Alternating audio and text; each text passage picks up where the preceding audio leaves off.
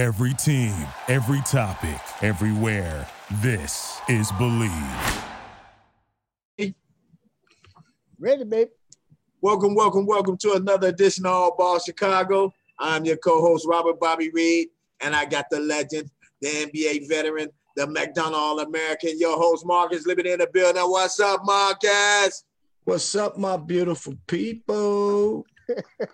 And we got a special guest up in here. I like to call him a point guard from by way of Chicago Heights.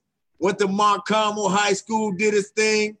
Short stint at Moberly JUCO, then go on to Marquette to play for the Hall of Fame coach Al McGuire. Give it up for Lloyd Walton. Also got drafted by the Milwaukee Bucks. My bad. I almost dropped the ball on that. Welcome to the show, Lloyd Walton. What's up, big baby? Hey, man. Thanks for having me. It's good to be here to share some insight and perspective on my journey in basketball. Yeah, I'm glad to be here, man. Man, we had to get you on, man. You know, there's so many great basketball players at Chicago, man. So, Lloyd, we were gonna get to you, man. It's just we just wanted to hold you a little bit and say, man, you guys gonna forget about me or something, man? Man, we ain't gonna never forget about. And Robert forgot to put the doctor on that, man. You got to put the doctor in front of that name, man. Hey, Marcus, Dr. Lloyd Walton, my bad. And let me just say this now on real talk, right? So, out of all the things that I've been fortunate enough to achieve, and seriously, that's the most important to me. Right, ball I love with a passion since I was a kid, right? But the academic part, as most of us athletes didn't take it really, really serious, I was just like that. So to achieve a doctorate off the court, that's the most special thing I could have done, man. Thank you, Marcus. Man, that's huge, man. I mean, seriously, man, you got so many of us athletes, man, that don't really take that full advantage of certain situations. We concentrate so much on the ball side and forget about the other side. And big ups for you for going back and doing that, Dr. Lloyd Walton. Well, thank you, man. Another thing that happened to me, my wife, who you know, she just got her doctorate 3 days ago. Whoa, Sally did it too. Okay. Yeah. Wow. Yeah. Wow. Well, make sure you tell her I said congratulations on that too, man. So now 2 doctors in the house. Wow. Yeah, man. But I bought this T-shirt when we were in Aruba last summer, and it says, "I don't need Google. My wife knows everything."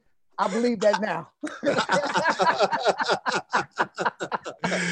Oh, well, man, let's jump right into it, man. I know you're a little older than me and Bob, and Sure. You've been around the game and doing a lot of great things with the Players Association. But let's talk about a little bit your upbringing, about who put the rock in your hand, who started it for you, who got you involved in playing the game of basketball. Hey, man, you know what? It was really, really simple. Going to school early and stopping by the playground, and there's a hoop and there's some guys playing. And I'm amazed at what they're doing. And actually, when I look back on, they weren't doing nothing but passing the ball back and forth, right? But a guy took a shot. And back then, we had chain nets. Right? We didn't have a real net, the nylon. We had the chain. And when I heard that ball go through the hoop, I was like, I got to learn how to do that, right? So my gym teacher organized the guys 4th, 5th, and 6th grade. And that's where it started at, man. It wasn't anything other than it was fun. It was a way to be with my buddies, be out on the playground. Then we're allowed to come in the gym to actually play during gym class. So it was a special kind of time, but we had no dreams, no aspiration to do anything but get the 4th period so we can go play ball. That was it. Wow. Yeah, that was it. Wow, amazing, man. That's amazing that's how you got involved in it. And I remember those chain nets, too. Well, they wasn't really nets. They were, man. They cut your hand too. Exactly. Yeah. That's right. Most people don't know that. They're too young to realize that, man. Yeah, man. And Chicago, I would say back then and even now, is known for point guards.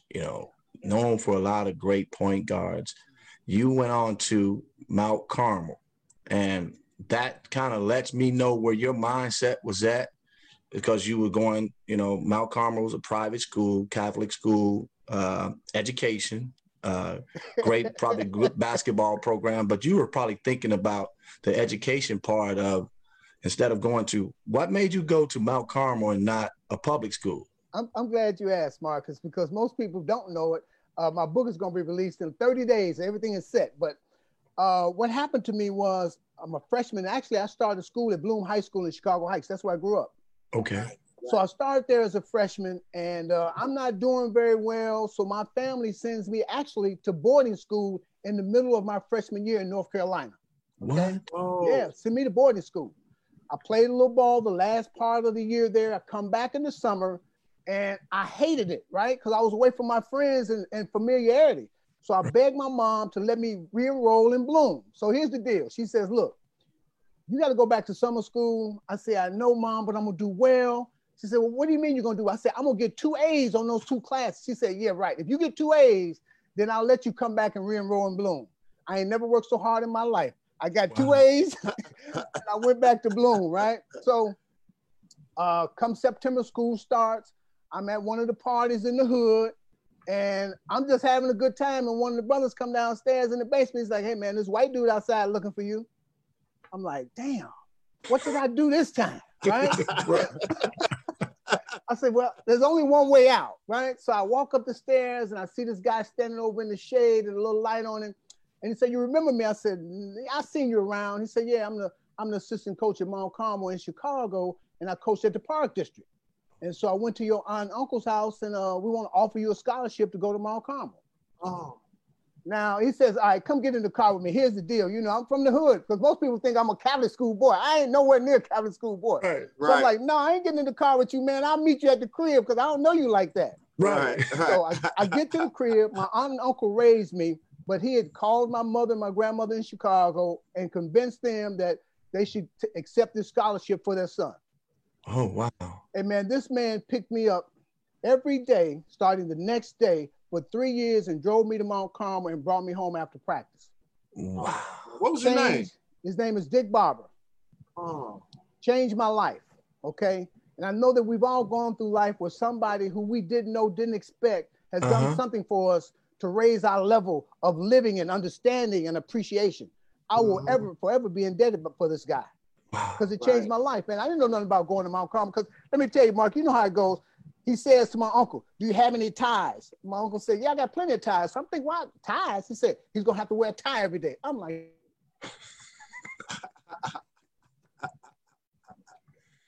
oh, man. I think he might have froze up on us. Wow. But man, that's interesting, man. I can't wait to hear the rest of it. We got the legend Lloyd Walton on the show, man. Get the Dr. Lloyd Walton. There you go. Bad. There you Dr. go. Lloyd Walton. There you go. He motivated me. I might go back to school, live, and get my doctorate, but I got to get my master's first. I got to start there, right? Yeah, man. But just to have him on here, man, and chopping it up with us, I think that's awesome, and he'll be joining us again. So just hold your horses to all our listeners out there. We have Dr. Lloyd Walton, Chicago's very own. As you heard him say, he went to Bloom his freshman year, and then the coach actually recruited him to come to go to Mount Carmel, and we're gonna go back to the story once he get back with us. But man, Bob, I go to show you though, all y'all coaches was picking y'all up. Man, you know what?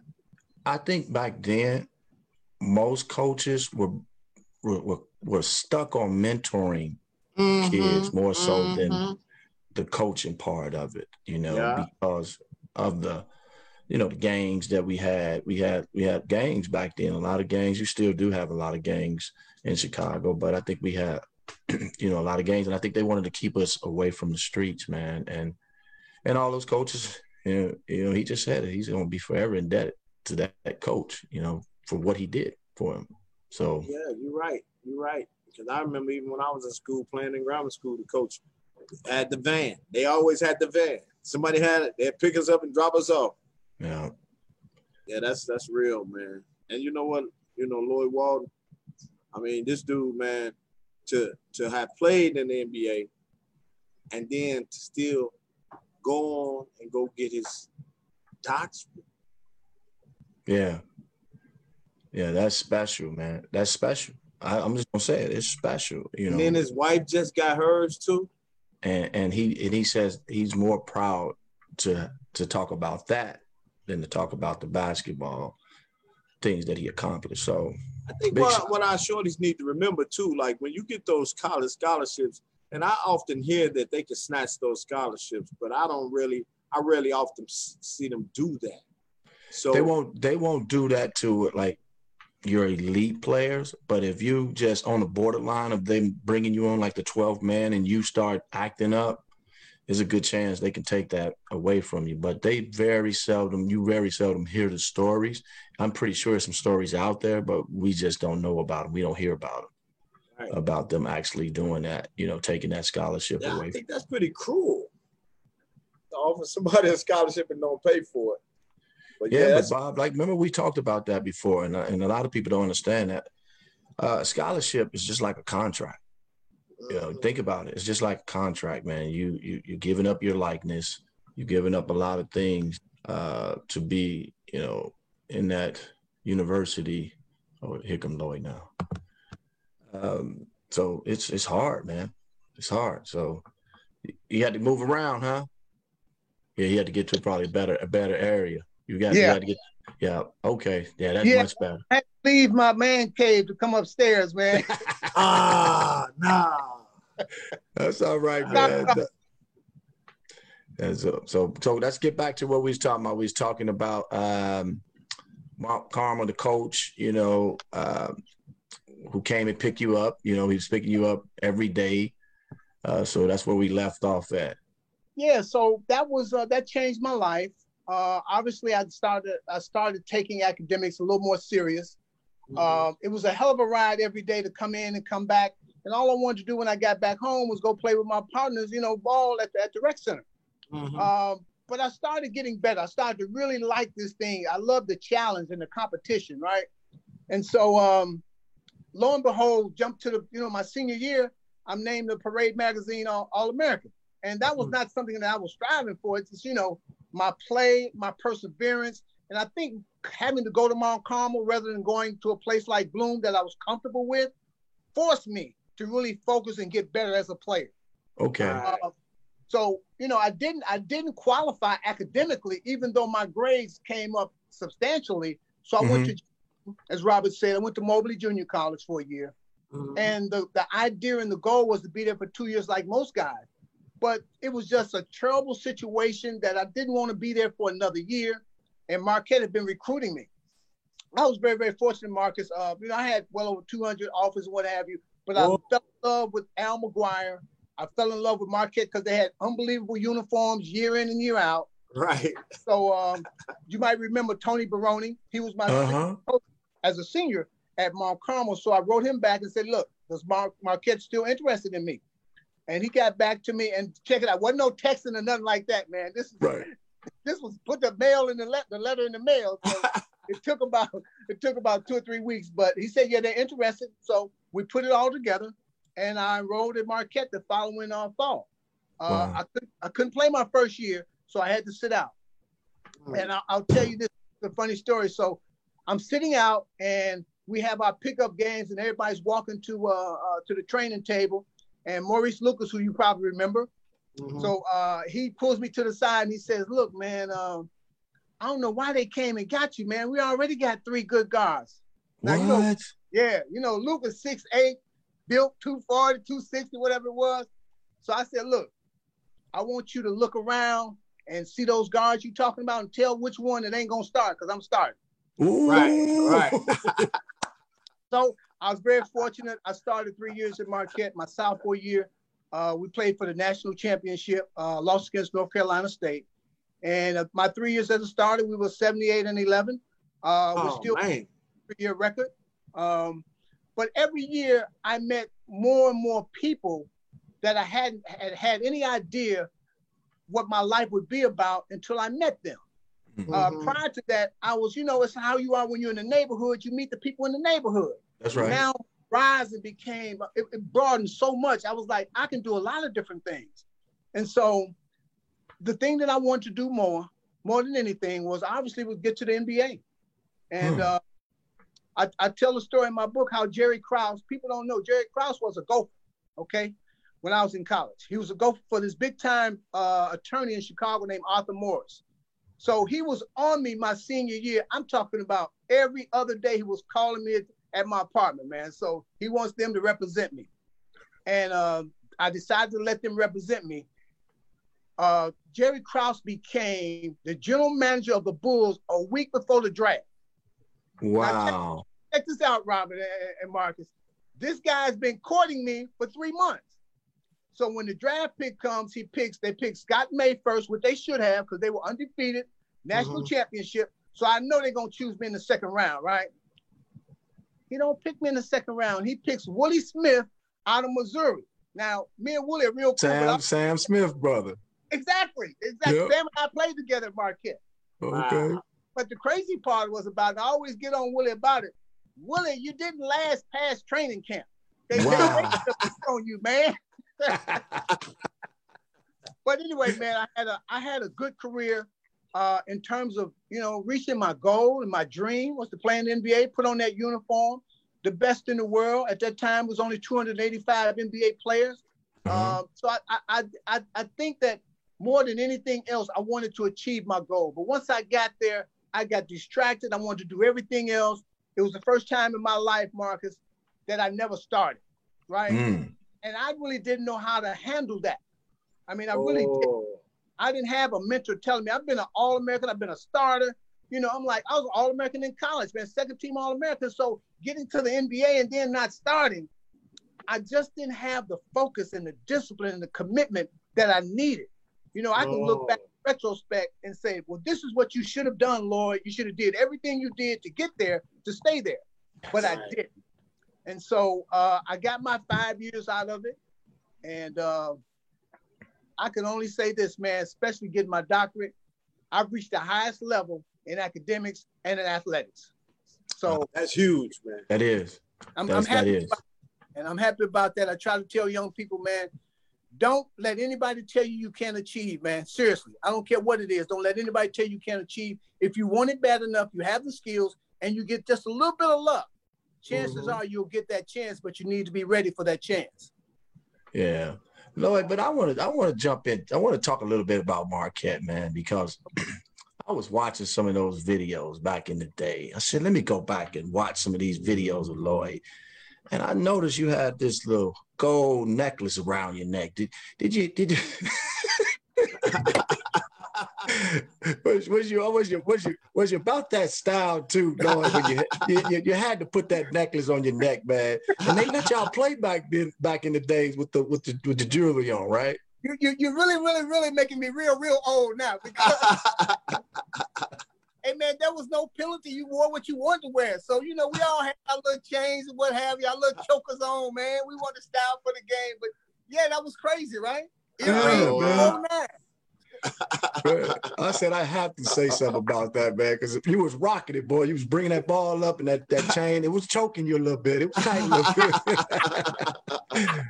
bit. But let's go back to that mentality when Maurice Lucas said that to you and you said what you said.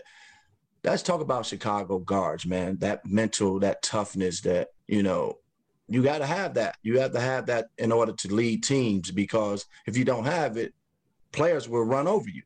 And you set the tone with Maurice right off the top. Look, dude, I'm coming in here. They're going to be coming in behind me. I'm starting. So how did you get that mentality? Where did it come from? Did it come just from the streets playing street ball, or from your parents? You watch your mom, your grandmother?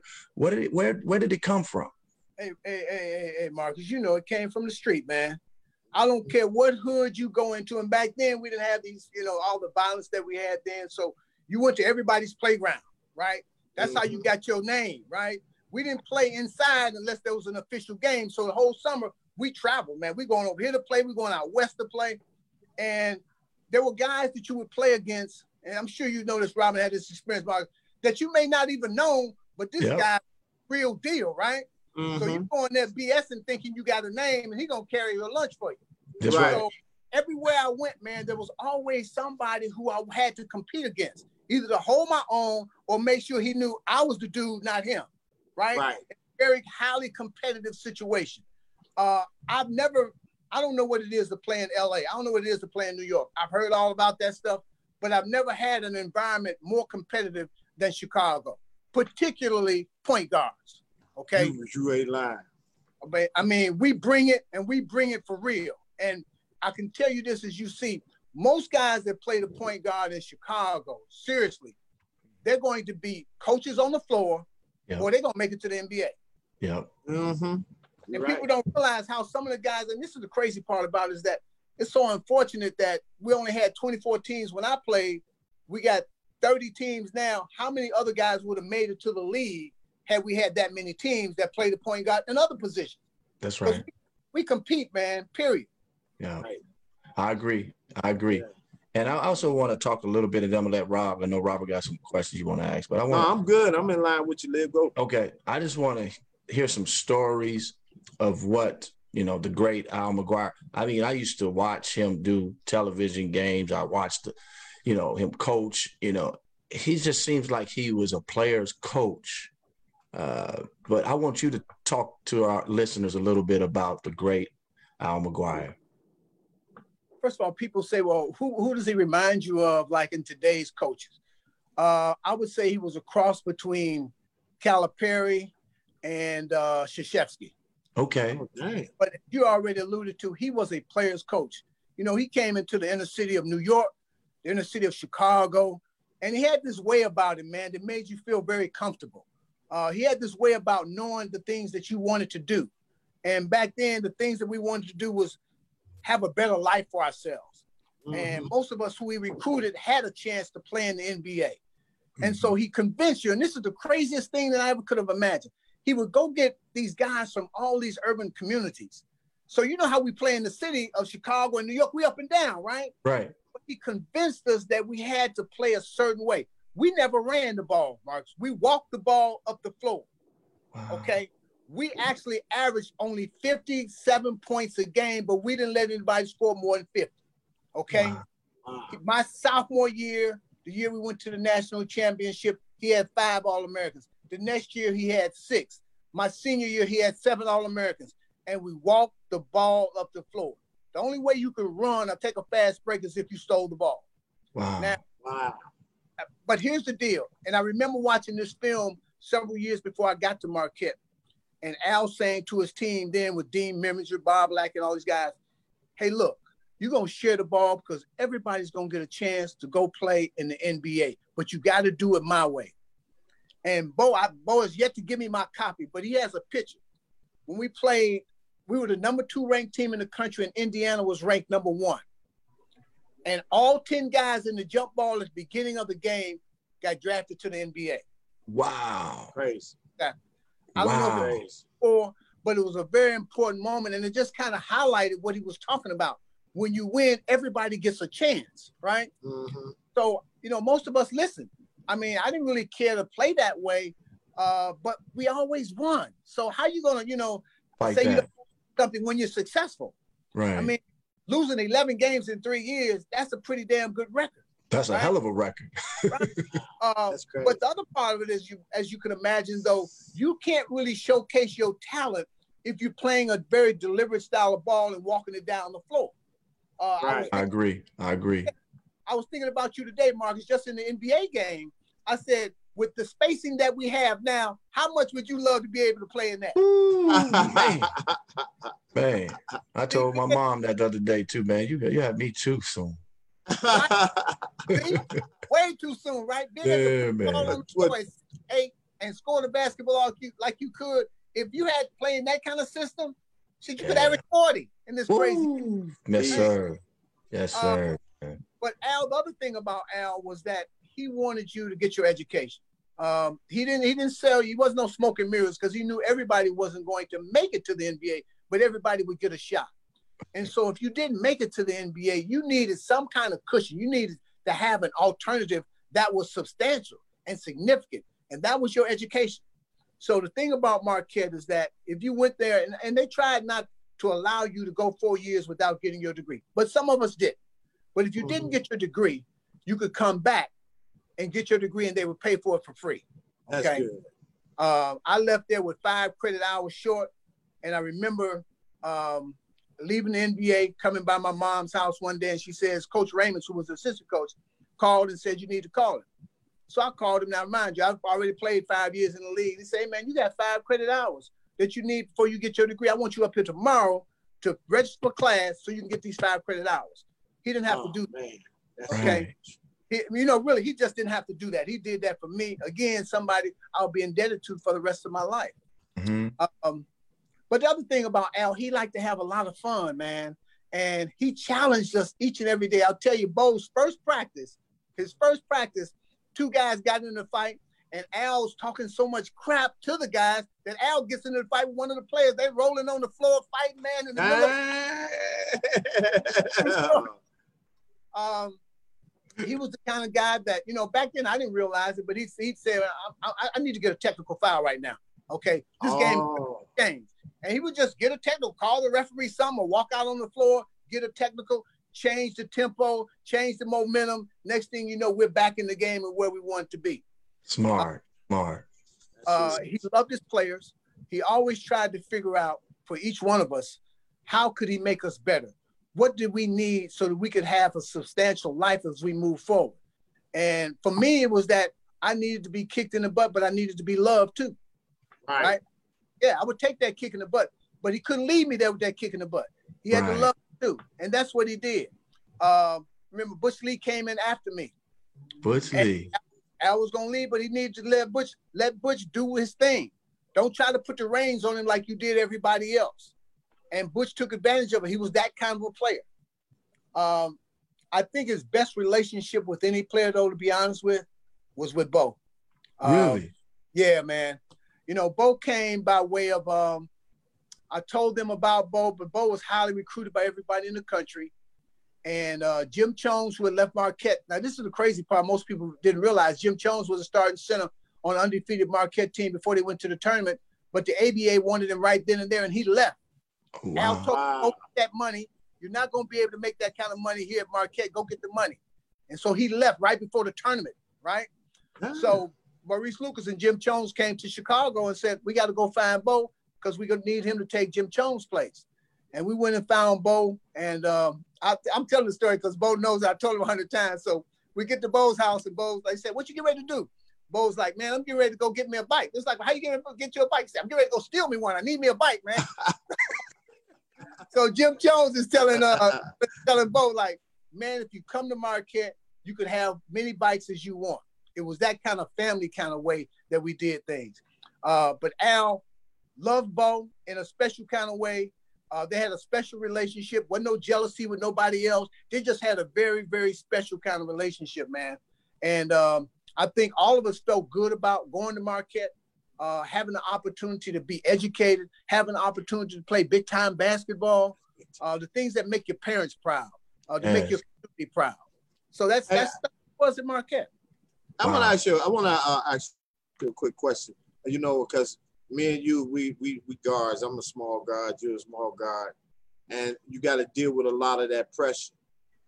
Playing with a chip on your shoulder. So how was you able to fight through? Because you were 6'1", 6'2", right? 6'1", man. This is the crazy part about it, man. You know what? I never even thought I was small. I'll just be honest with you, man. Right. You didn't pay attention. No, man. This is the crazy part, man. I tell you, I was walking to the dorm one day, and we were all walking to the dorm, and this girl told me, she said, I looked out my dorm window, and I said, look at all those big guys, and then I saw you. You were so small. That's the first time I'm serious. First time I was short, man. I never thought of myself as being short. Right, we not short, but to them league dude like Liv do that. I'm 6'2", you 6'1", he's 6'8". So we have to deal with that culture, man. They want all big guys. Right. And you was able to fight through. Well, the only thing I could think of seriously when I think about it, where I came from, okay, Chicago, being competitive. I don't care what size you are, who you are, I'm coming at you. I'll tell you this, man. We played Notre Dame my sophomore, junior year when they had Adrian Dantley. Okay. They gave me the assignment, okay? Guard AD. Guard AD. Now, there was the thinking behind it. The thinking was I could deny him the ball, right? Because you're quicker. Yes, right. So I could get around and do all that. But you know, when AD caught the ball, it was over, right? So yeah. So I mean, I think I held my own for the first half. I think he had 3 points. And the second half, you know, he just said, "Well, it's over, kid. Here's 25. Take this with you." So, you know, they was it AD be massaging that mug. He ain't giving it up. He ain't giving it up. No. But yeah, man, some tough memories, man. But I look back at the guys that I played against and some who didn't make it in Chicago, and I think about guys who I played against in college, and they were just as good as they were. I always say, damn, this guy should. I mean, you heard the name Arthur Sibbals.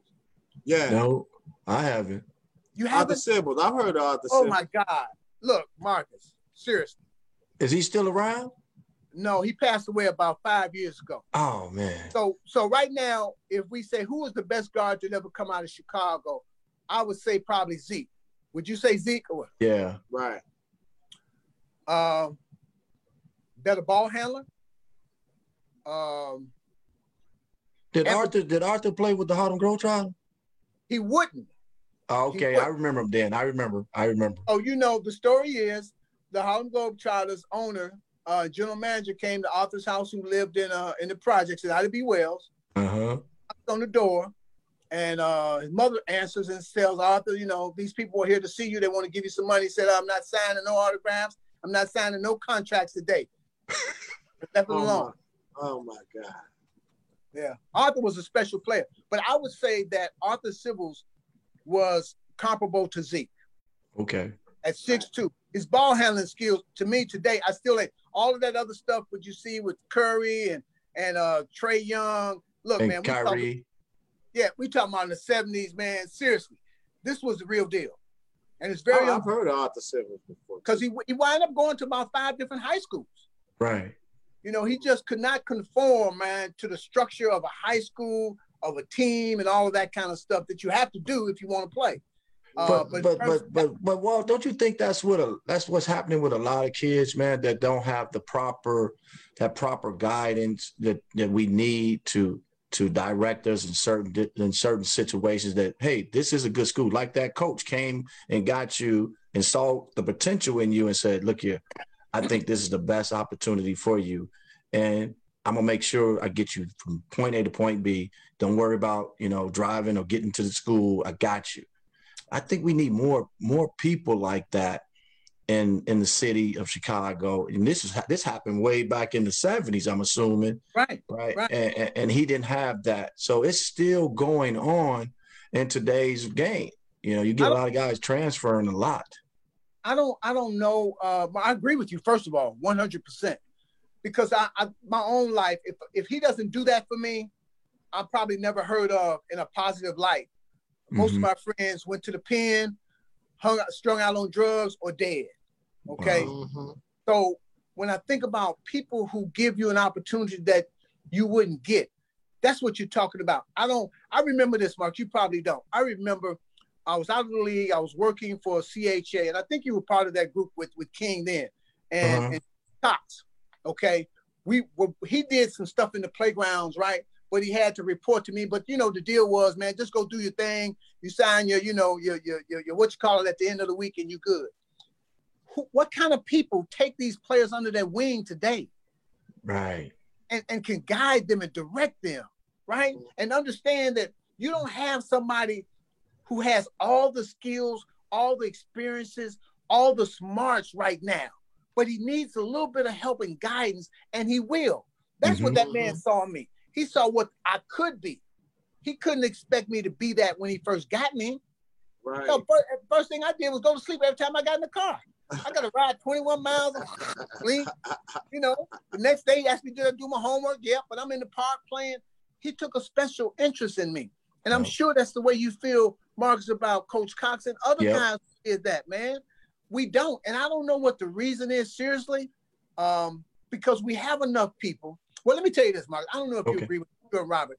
First of all, we had real educated people. Coach Cox had master's degrees, okay? Right? So I don't go to high school basketball games like I used to. I don't know how many guys really have gone through the structure part of getting an education, so you know the value of it. Are you taking some menial job that allows you to be in the school and coach a basketball team? Well, for me, that's not the best image for the kid. Right. Because how it's like me having my own kids. For me to tell my own kids education was important, I had to be able to tell them, well, I got my degree. I got my master's degree. Look on the wall, okay? Right. So I don't know if, that part is missing. I think some years ago they told me they took gym or something like that out of the schools or something like that, because your gym teacher usually was an athlete who had gone to school, got his degree, and came back to coach football or basketball or whatever it was. Mm-hmm. That narrative has changed, Dr. Walden. Now it's the AAU coach getting the head coaching job now. Hey man, my thing with AAU, I saw a couple things with AAU, and the thing that I don't understand is why we don't have some kind of training for them. I don't care about them getting, but have some training for them, how to be able to relate to their players, get an understanding of where your players want to go and where they need to go and where they can go, right? We got all these opportunities to be able to give them a free education. No kid that plays in AAU should be without a scholarship. Right. On every level too. I mean, exactly. D1, D2, D3, NAIA, JUCO, all those kids should be, we should do a better job of placing them. I agree. Instead of just placing the high level ones. Come on, man. We do ourselves a disservice when we don't help those kids that are at the lower end of that top. Say you got 10 guys, those 7, 8, 9 guys, right? And 10 guys. Those guys need an opportunity there. And they probably realize also, I'm not going to make it in basketball, but I can use basketball to go to school and then have a scholarship and have a real career in life outside of basketball. Yeah. I agree with you too, Doc, because when you growing up in inner city, we all three of us grew up in inner city of Chicago. That's all we were pretty much taught, like it was in our face. Go play some ball, go play hoop, go hoops, go hoop. I think just as much as they was telling us to go hoop, somebody should have been saying, education, get your education, go get your education, go get your education. So our muscle memory kicks in, our mental kicks in that I need to go get my education too. Right. I think if we had more mentors talking about this is how you get out of the hood by getting your education, not just playing basketball. I think that's what the problem is, that most inner city kids here, man, you going to the league. Instead of saying, man, you can go to college, get your degree, get your doctorate, man, you can be whatever you choose to be. Right. Just get that piece of paper, man. And it's statistically proven that there's no quicker way out of poverty than through education. Through education. Absolutely. Everybody. And here's the thing, man. I've said this on many platforms, even before people start really zooming and what have you. Mm-hmm. I'm available to any high school coach that wants me. This is free of charge. All I want to do is give back. I went over to Simeon. I went up to Lincoln Park once, but that's been the extent of it. You have a guy who played in Chicago, went to college and played, went to the pros and played, has a doctorate, and you don't feel like you can have him come in and talk to your players about real life issues and opportunities? I would do it, but no, like I said, no charge, man. Right. Wow. And my phone don't ring for anything like that. And works for the NBA. For 21 years, I've been helping players prepare for life after basketball. Wow. So you don't call and say, man, can you come over here and talk to our kids about education and the value of it? That'd be huge, man. We got to find a way to put that together. And Doc, I even think we should try the elementaries, even let's plant that seed, to those smaller kids before they even get to high school, Let me tell you, Marcus, what I did. I got the list of the top elementary schools in CPS. I probably still have the email. I sent a letter to the principal and the coaches and told them just what I told you all. I'd be willing to come and talk to your kids. Not one. Not one response. How do you do this, man? And we need so much help in so many different ways for our kids. And I'm not saying I'm the answer to it all by any stretch of the imagination. I'm just saying that link between education, sports, and living a life that is significant to you on your own as a productive member of society. That's what's real. those Well, pieces. and Lloyd, I know if I was that shorty and you came and spoke at my school that I'm there, and you just mentioned that NBA, you got my attention, right? So whatever you say after that, I'm like, oh man, he played in the NBA and now he went back and got his doctorate. Oh man, I want to be just like him. Yeah. I don't know what, honestly, I don't know how or what else you can do, but I think you're right. But just going back to what you started this with, we need more mentors, more people who are committed, more people who can help young people move beyond the sport, but into the sport and beyond. There's a big future out there for our players. One of my teammates, Junior Bridgman, right? Yeah. Now is worth, $700-800 million, right? Because he was smart enough to learn, but to learn the business of franchising. And there's a slew of guys like that, man. The opportunities are so vast, man, and our kids don't even know about the opportunities. No, but they don't teach it in the schools, though. Well, they're still teaching that same stuff. The same what, stuff. Bob? Like what, Bob? Talk about. I mean, I like English, I like math, and I like science and all of that stuff. Are you talking about like entrepreneurship? Yeah, man. I never learned about that, man, till I got out of school. When I went to Simeon, we had to trade and all that, but I never understood what an entrepreneur was till I got out of school. And then I was like, oh, that's what I want to do, Even though I taught school 10 years, but I knew that I wanted to work for myself. And I think it starts with what you're saying. Somebody being willing to bring you in. You might have to start with Arnie Duncan. It doesn't even matter. I don't have any problems with anybody. But you're right. See, somebody has to be able to introduce young people to these things. They will not know if we don't do it. And I agree with you, Marcus, that we need to start at elementary school, right? When we plant the seed. In high school is cool, but they've already been tainted a little bit with the ideas about pro ball and what they could do and that kind of stuff. But you get elementary kids, right? And you begin to create the values, help them see the value in their education and their own experience. When you want to be an entrepreneur, that means I want to work for myself. That's right. I want to do this on my own. Now, we got to put some pieces around you so you can do that. But I don't have a problem with a kid that says, man, I don't want to go into corporate America. I want to do my own thing. I got some ideas. Hey, man, let's massage and nurture that so you can do that. That's right. It's very attainable. So Sam Mack say, what's up? Tell Coach I said, what's up? Sam Mack say, what's up, Coach? One of my favorite people, Mac Man. And Max Jr. say, Lloyd Walton, big ups, man. Max Jr. say, what's up? Thank you. Yeah, man. Yeah. That's more shout out. More shout out. Terry Sampson say, what's going on? I don't know if you know T. Sampson, but T. Sampson giving you big ups. He said you played against his godfather, Bo Ellis. That was my roommate. Yeah. Bo Ellis was my roommate. We got to get Lloyd. Lloyd, you got to get us Bo, man. Get us in contact with Bo. I got to get Bo on here too. That's an easy piece, Marcus. I'll do this afterwards, man. Okay. That's an easy piece. Yeah, that's a good, public school situation.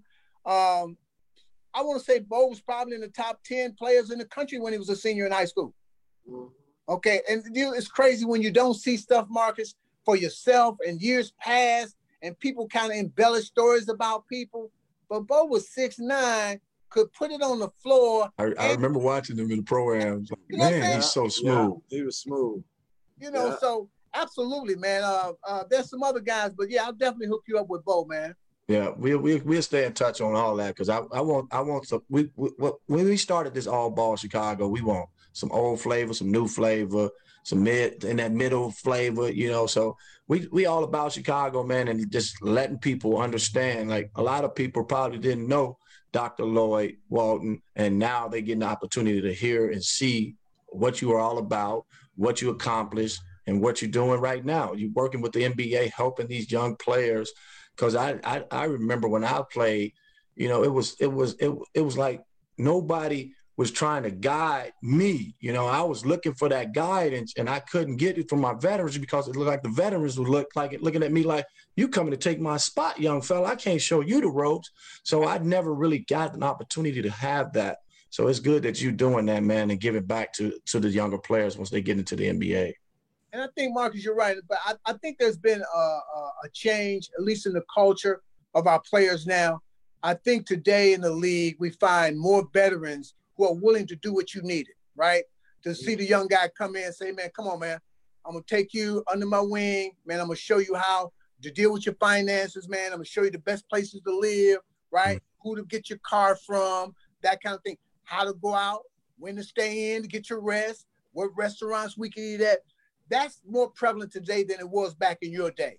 Because people did see you as, man, this dude come to get my job, man. He was first round. Oh, man, I ain't telling him nothing, right? Damn. Or you could be like, what was my man's name? Sam Cassell. And who was he with? Kenny Smith. He was with Steve Francis. They were boys, right? Right. So from the same area. So Sam goes to play Houston or wherever Stevie Francis was, and takes him out. And Sam don't drink. Brought him all night long, right? Got him drunk. Got him tore up. The next day, Sam get out and give him 30, like it ain't nothing. But it was those kind of mind tricks that guys would play. But guys now, man, will put their arms around you, man, and try to help guide you and direct you, because we have a brotherhood. I think people began to understand that. A lot of guys play, but not very few make it to the NBA. And for those who do, we have a great fraternity. And the fraternity is about helping each other, man. Where we're weak, they make us strong. They help guide us and direct us so we won't make the same mistakes that they possibly made. Wow. Hey, let me ask you a question, Aliyah, before you hop. So you pretty much like the way that LeBron and all these guys kind of hang with each other and stand up for each other for social justice and kind of finagle. You know, you up for that? I mean, they compete hard on the floor. But the relationships that they have when they make the decisions to go to other teams, how do you feel about that? I think it's cool, man. I never played harder than somebody who I played with on my team in college or high school, or somebody from Chicago. Mm-hmm. Okay? Right. That's when I was, man, you didn't have to tell me nothing. I was ready, okay? Playing with one of your guys. You're playing against one of my guys. Right. You know, I'll let you down, I'm coming at you. Now, after the game, we're going to go out and have fun. We're going to talk, whatever we're going to do. But that really inspired me and made me play harder than I normally would play probably. I was much more focused. So I don't have a problem with the guys. And I think that going back to what Marcus was talking about, we needed to have relationships beyond the playing court, okay? Mm-hmm. That's why players now have their narrative and they do what they want with their narrative. They're in control of their careers. That's why they can move from team to team. Now, I'm an old school guy. I'd like to see a guy stay with where he's at. But if you have absolutely fulfilled your contract in anything, you should be able to do what you want to do. Go where you want to go, right? Back when I played in Sunday, even when Marcus was there, the owners would do whatever they wanted to do to you. Yep. They trade you. They wouldn't tell you nothing. Wasn't no loyalty then. So do we owe them loyalty now? I don't think so. I agree with you. That's what I'm talking about, Doc. I agree with you, man, burning KD jersey and stuff. Go ahead, Liv. But that's what happened to me. You know, I'm packed, ready to go to a game, and I get a phone call that you have been traded to Detroit Pistons. I'm like, what did this happen? You know? So I get it. And I'm with you on that, man. They should be able to go wherever they want. They can make their own moves now. They can, if they want to team up, then team up. I mean, I'm like you, Lord. I'm not with that, but if it happens, then let it happen, man, because we've been controlled by these owners for so long. Now it's because we the one out there playing. We're out there sweating. We're out there laying it all out on the line, trying to do it. We are actually the ones that putting the people in the seats, you know. So we have to be, you know, have some kind of control, man. And I think this generation has that control. They do, and Mark, you're right. See, it took us a long time to understand what our value is, right? Because I've never heard a fan say, "I'm going to turn on the TV to watch the owner." Right. I never heard, you know. I never heard a fan say, man, I can't wait to get to the game to watch the owner, right? Or I'm going to buy the owner's jersey. I ain't heard that except with MJ, okay? That's the outlier. So with all of this power that we have, the best way to use that kind of power is to use it in a unified way and make a decision that's best for you, not for that owner. That owner is already wealthy, right? Right. A lot of these things are just toys he plays with, right? So you need to be able to do the same thing for yourself. And that's the reason why, one of the reasons I'll change it a little bit. That's the reason why I was so happy in talking to players and realizing that they were going to go to the bubble, play the game, and still address some of these social issues. Yeah. Don't leave money on the table. Okay, I don't care what, don't leave money on the table. But you still can have a voice to talk about these things, the injustice, right? You know, the inequality, the fair housing, the racial profiling. You could do that and still play the game like they're doing. And I'm very, very happy that they made the decision that they would do both. Right. And big shout out to the NBA and the WNBA for jumping on board and letting these guys and women have the platform to do that, you know, because they could have shut it down too. The NBA could have said, nope, we're not going that route. You know, WNBA, nope, we're not doing it. But they opened arms to that. Adam Silver opened arms to it and let it happen, man. And that the big shout out to him for doing it. I think that, you know, Adam's tenure has been very, very special. You think about the Donald Sterling situation, right? He handled that quick, fast, and in a hurry. Mm-hmm. Donald was out, right? Made him sell his team. You're no longer part of this industry. Those kind of moves are very, very important. But it's the industry that we have to hold together. And you have to make decisions that's not always popular, but it's going to keep the game moving forward. Mm-hmm. The one thing about making the decision about trying to play, and I knew the NBA was going to do everything they could so we could still play this game, whether it was in a bubble or not. The other part of it is that we never should forget, it's about making money, okay? Mm-hmm. You don't want to give money back because you can't televise games. There's nobody coming into the arenas and stuff like that. So you do the best that you can so the games can still be played and everybody still can get paid. I don't care what it is, right? It's the business of basketball. It's still a game, but it's a business. And we have to always realize there's an opportunity for us to be able to make a living, make money for our families and our communities, as long as we do it the right way. The owners need us. Yeah. They don't necessarily want us, but they need us. They can't continue to build money unless they have players. Right. And I agree with you, man, 100%. And I was going to touch on that, but you already spoke on it about the business side of playing the game of basketball, because we grew up playing basketball and saying, man, I love it. I love it. I love it. And now as you get to college, you start seeing some kind of business. What's going on right here? They got my jersey on here, but no money's going in my bank account. You know, so now you're starting to think of, why are they selling my jersey? Why they got my picture all over these billboards out, you know, side the arena? Why are they doing all this stuff? And now you're starting to see it now that we understand it was a business. I didn't understand it back then, being the #1 high school player. If I go to the University of Illinois, automatically the ESPN and ABC is going to want to watch me and put me on television, and the university is going to get the money. I didn't know that, you know. So now that I'm thinking, you know, it should be a way. I think Rob, me and him spoke on that before about California, what they doing with the, you know, the student athletes going and playing in California. 2023, Liv. The likeness, you can use their likeness and go, you know, get paid. You know, that should have been done a long time ago. But man, when you think about with Bo Ellis, right? We were roommates, not just teammates. We were roommates. We were good friends. So, Bo designed our uniforms. He did. So people don't know. So we used to always, I don't know what's wrong with our uniforms, but our jerseys was always coming out. The referees always saying, put your jerseys in. Al saying, put your jerseys in. So Bo went to Marquette, but he took 2 classes at this fashion design school, St. Mary's, because he wanted to be a tailor and wanted to design clothes. So one day, him and I go to Al and say, hey, Coach, can Bo design our uniforms? So he's like, yeah, because Al was part owner of this apparel company in Milwaukee. Wow. So he said, yeah, see what you can come up with. And I swear to you, man, I'm in the bed, I'm laying down, Bo's showing me pictures. How about this? How about that? And to design the uniform with the jerseys outside the pants, outside. I remember that. I remember those. He takes it to Al. Al said, I'll take it down to the company, see if they could do it. They were able to duplicate that. And there were many, many other teams that followed suit. But here's the deal. I'm talking about the business side. He never got paid. Wow. Not only that, the NCAA made it a rule 4 years later that no other team could wear the jerseys like that because it helped them with their recruiting. Wow, because it was smooth. It was cool. Wow. That's right. It should have been the Bo Ellis rule, actually. Not only that, he got paid, right, for even designing the uniform, and he did. But that's the business side that we know nothing about. Yeah. That's dope, man, that Bo did that. Like, wow, big ups to Bo, man. You gonna get him on, man. He'll tell you all about Yeah, it. yeah, man. See, this is the stuff we want to hear, though, Lib. We want to hear from the pioneers of the game, man. Man, I mean, just to hear that these conversations that we have, man, is awesome. You know, that's why we started this, man. All Ball Chicago, man. It's humbling.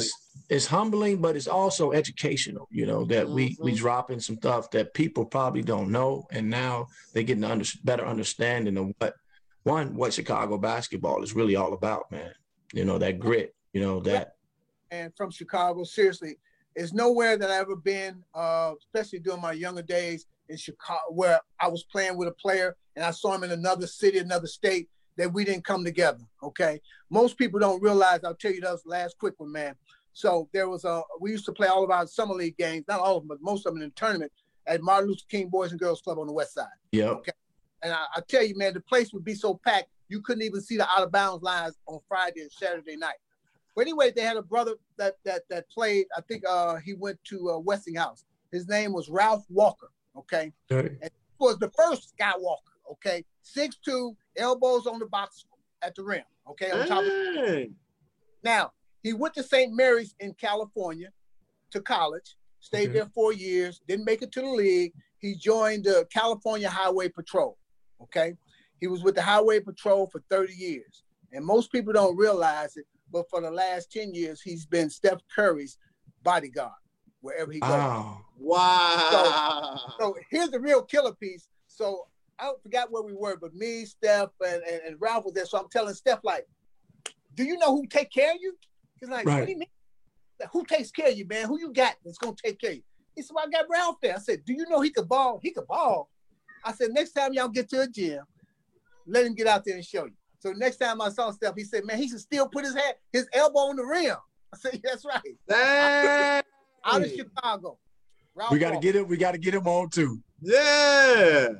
Man, we got all kind of people all over the world, man, that have played this game right here in our city. Wow. And that's the beauty of it too, man. Because it's a lot of y'all. Like you say, it's a lot of y'all, man. And you coming on today, you just opened up another can for a lot of people, man. Especially our guards. What's the other guard we was talking about that played against Jerry West and them in a championship and lost to them from here? What was his name?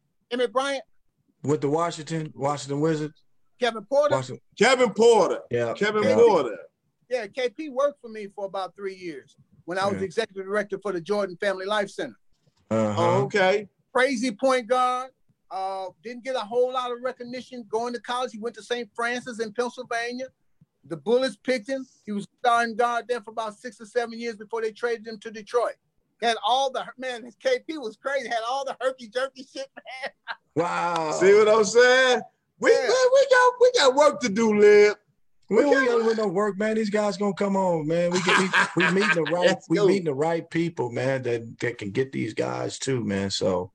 Hey man, let me just say, man, you guys are doing an excellent job, because one of the things that I think are missing so many times is that the history of the game, the history of players that came before the guys of today, and this is an important part, man. That the connection is there, and they see how the game has evolved with different players that have come through Chicago and some didn't necessarily make it to the NBA, but they contributed to the game of basketball in Chicago, man. So big ups to you guys, man. Appreciate that. Thanks. And I don't know, Lloyd, do they have a Chicago public school museum in Chicago? They don't. There was two initiatives. One was started at DuSable Museum. They never finished it. And the only other one that I heard of was this guy approached us. It was an old timers thing. They wanted to do it, but they wanted to do it in Southern Illinois, which wasn't Chicago. No. Right. So it never took place, or maybe they did it, but I didn't get involved in it because it wasn't Chicago for me. Right. I think we need to spearhead that, man, because it is. And I see this in certain cities that they do have it, that museum where you can go in and say, look at your history, because a lot of these young athletes who's playing today in Chicago never heard of a Lloyd Walton, right, or a Marcus Liberty or a Benji. Oh, well, they know about Benji because of the documentary, but all of these guys came before them, a Bo Ellis, a Sonny Parker, all those, Ricky Green. You don't hear people talk about Ricky Green as much. Oh. Man, all those guys, man, we need to see something, Man, we just need to we need to just put some stuff together and sit down and talk about what we want and how we want it, right? And then maybe we could reach out and find some donors to be able to contribute. That's we need right. a place for it, to house this kind of thing. But it's none of this stuff. All of it can be done. It's not impossible, but people have to really commit to being able to do it and putting the time in to do it and finish it through. Yes, sir. From beginning to end, man. Again, count me in. Chicago Ball Hall. Yeah. That'd be nasty. Offline about where we maybe need to start, because this is something that we should have. Absolutely. Yeah, I agree, man. But before we let you go, man, you got to drop some knowledge, too. It can be elementary. It can be whoever we talking to. Just drop some knowledge. And you did a lot already. But before we let you go, you got to, spread a little knowledge, man, to the up-and-coming hooper. Well, I think about life, and in retrospect, I love the game of basketball. There's so much that I was able to accomplish because of it. But I want players to know, and I don't care if it's high school, grade school, or in college, it's something that you have to understand, right? Is that every game that you play against every opponent is going to leave with an image of you. What is that image? Every coach that you play against is going to leave with an image of you. What is that going to be? Every fan sitting in those stands is going to leave with an image of you. What is that image going to be? And I'll say this, 30 years later, after I played in the NBA, I ran into a guy who's coached in the NBA for 20 years himself, told me he came to see me when I was a junior in high school. And because of that, and because of how I played and conducted myself, he had nothing but good things to say about me. Wow. If I'd have acted a fool, didn't play well, whatever it was, he would have been able to say that too. We all know, we don't know who's watching, but everybody's watching today. That's right. Wow, man. That's real. That's real, Doc. What better way to end that one, man? Thank you, man. To all our listeners, man, we have the great Dr. Lloyd Walton joining us on Ball Chicago. And, man, we appreciate you. And anytime, man, you want to come on, definitely just hit us up, man. And you can come back on and drop some more knowledge. And we can continue to grow this network, this platform that we have, All Ball Chicago, because it is for Chicago, man. It really is. Every now and then we pop in with a special guest, but this is really all about Chicago Hoopers. Cool. Hey, look, we're approaching our 50th show, just to put it on your mind. We're going to do a mix-up. I was telling Liv, we want all our Chicago pros on here. Let's do it, man. As many as we can get. Okay. Here's what I need you to do, though. Okay. So send me your info, Marcus. Okay. The next thing I'm going to do, send me your info. I'm going to get both for you, and then I'm going to suggest a few other guys maybe that you haven't gotten that you can get. All Ball Chicago. That's right. My man. Right. Let's go. Man. Dr. Lloyd Walton in the building. Let's go. Love you, man. Love you, man. And tell Sally I said hello, too, all right? I sure will, man. Take care. Be safe, all right? Take care, Doc. You too. My man. All right. Peace. All right. Man, oh, man. That was a good one, man.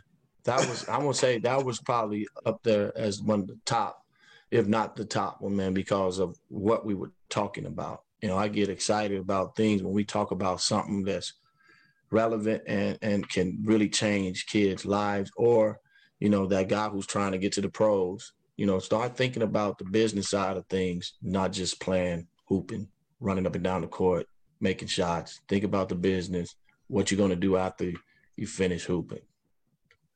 Stacking that bread up. Shout out to Dr. Lloyd, man. Yes, sir. Yes, sir. That was very informative. I have nothing else to say. He said it all. No, we can go ahead and end it. I'm rarely ever at a loss for words. So thank y'all for tuning in on Ball Chicago on the Believe Podcast Network. Make sure y'all go over to YouTube.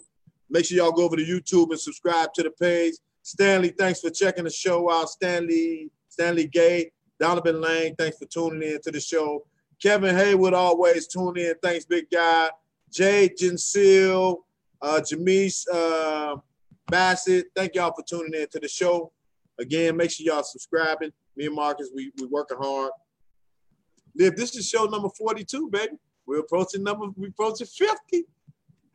Can you buy that?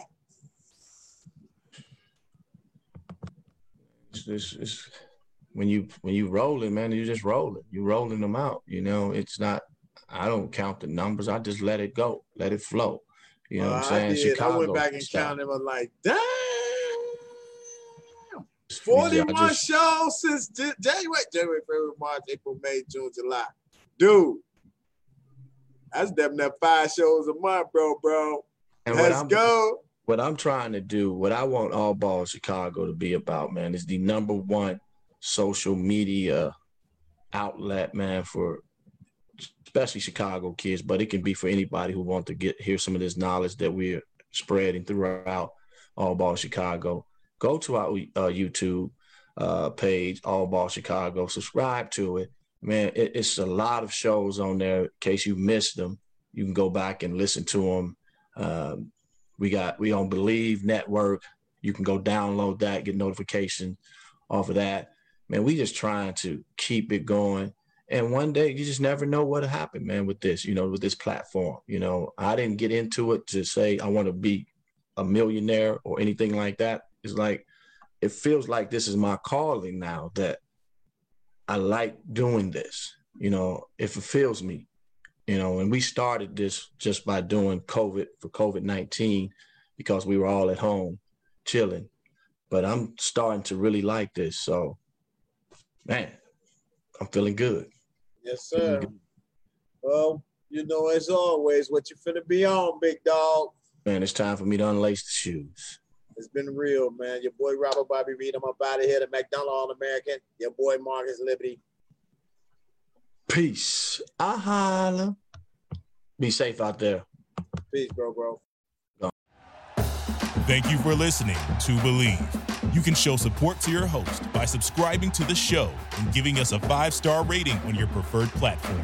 Check us out at Believe.com and search for BLEAV on YouTube.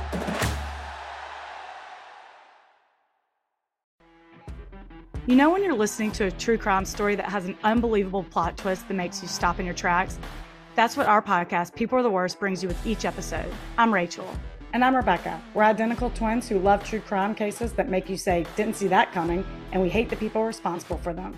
Listen to People Are the Worst now on Apple, Spotify, or wherever you get your podcasts.